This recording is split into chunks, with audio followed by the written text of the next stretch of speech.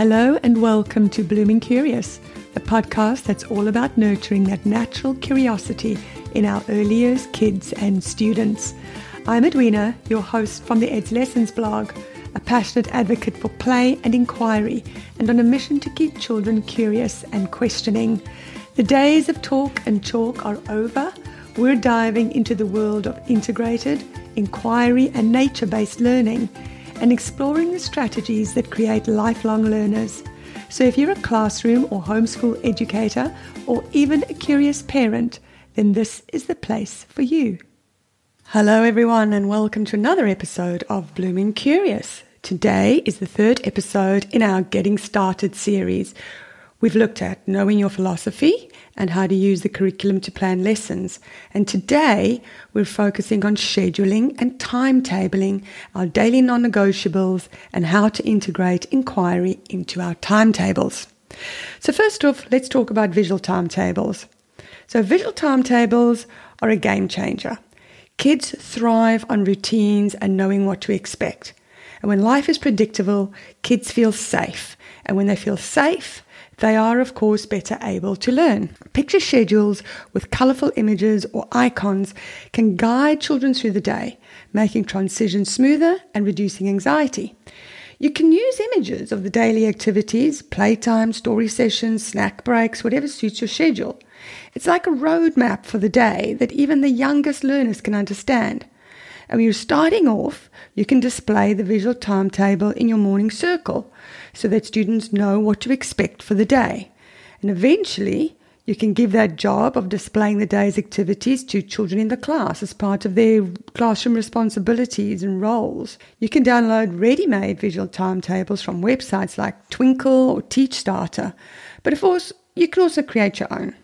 I have found over the years that children with neurodiversity really appreciate visual timetables. And of course, for some of these kids, it might be useful for them to have their own visual timetable, just with 3 or so activities that they be following, as a whole day may be too overwhelming for them. Now, onto non-negotiables. Every day has these little nuggets of essential activities, whether it's story time, outdoor play, snack time, show and tell, or circle discussions. These are your anchors. These activities create stability and familiarity for the kids.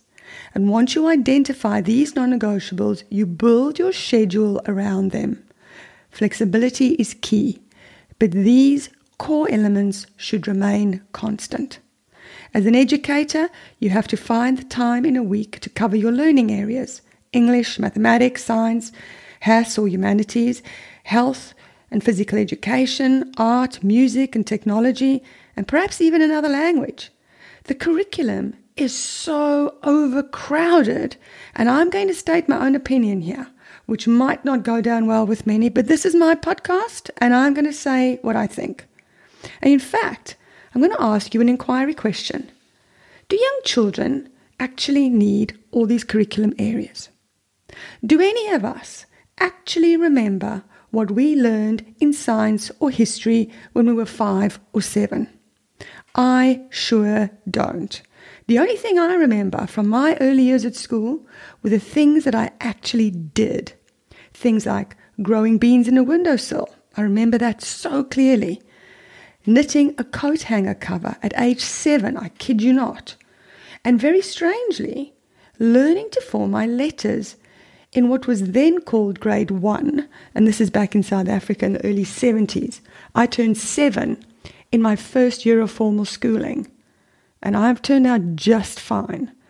I distinctly remember trying to shape the letter A.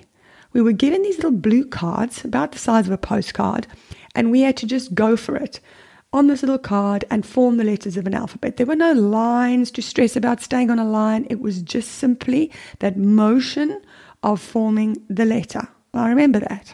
So if I had my own way, I would only focus on English, math, art, music, and STEM. Or more specifically, inquiry projects sparked by children's interests, nature, and picture books. But unfortunately, I'm not in charge. So how do we create time in our schedules for all these learning areas? English is a daily non-negotiable. From pre-primary, or if you're in America, kindergarten, you will focus on phonics and building phonological awareness, and that is the sounds in words. Phonics should be taught daily, systematically, and explicitly. And you will need to find or use a program that delivers phonological awareness on a daily basis. This shouldn't take more than 10 minutes or so. Actually, phonological awareness begins way before pre-primary, when children can be made aware of the sounds in words through nursery rhymes and rhyming picture books. What's happened to nursery rhymes, by the way?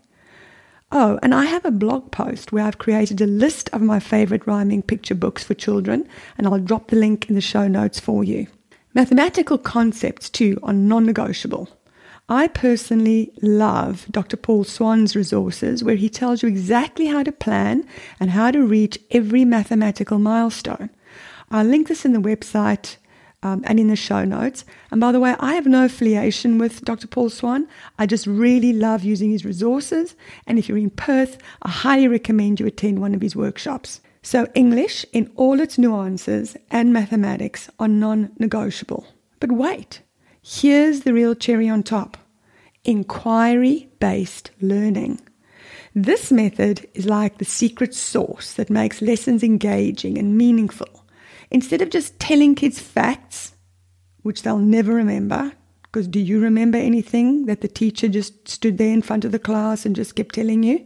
Let's nurture children's curiosity. Let them ask questions, explore, experiment, and discover.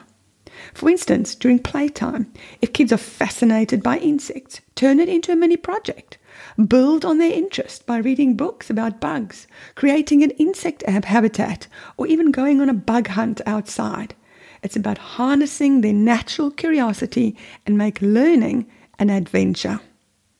So just by taking this interest in insects, for example, you can teach language concepts, mathematical concepts.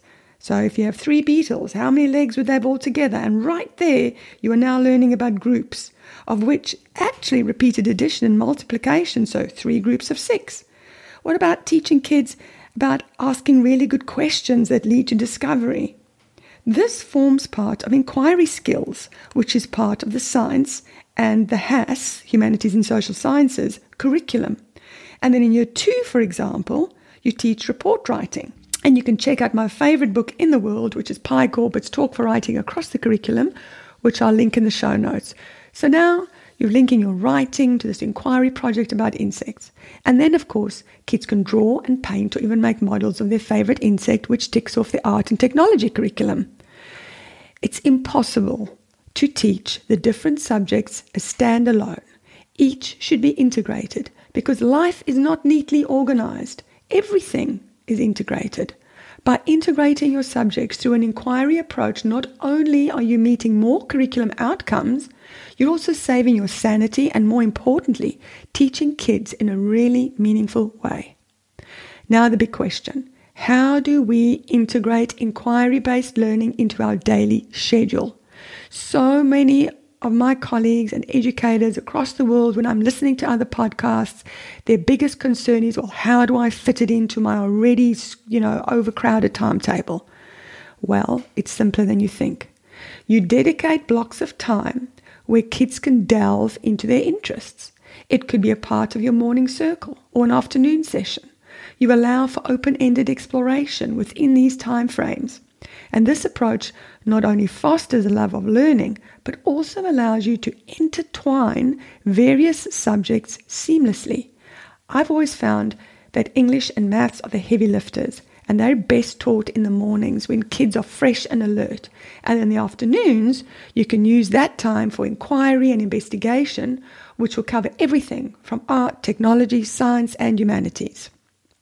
Now, you need to teach science and HASS topics.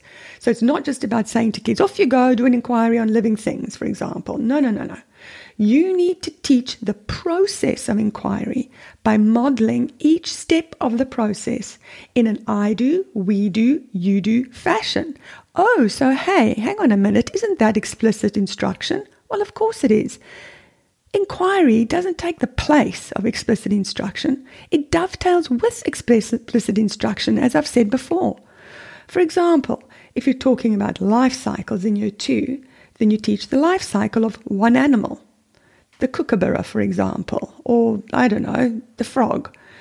And the whole class follows along. And then they replicate the process later in their investigation of an animal of their choice. In these early years, it's about modeling and scaffolding. Kids need those boundaries and scaffolds and the guidance, your guidance, to feel comfortable and confident. There's nothing more frightening for a child than to have to do something they don't understand independently. No one gains anything from that.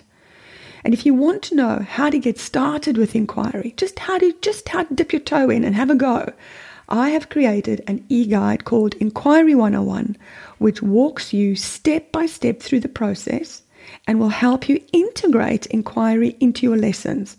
I give you examples and some templates you can use in lessons too.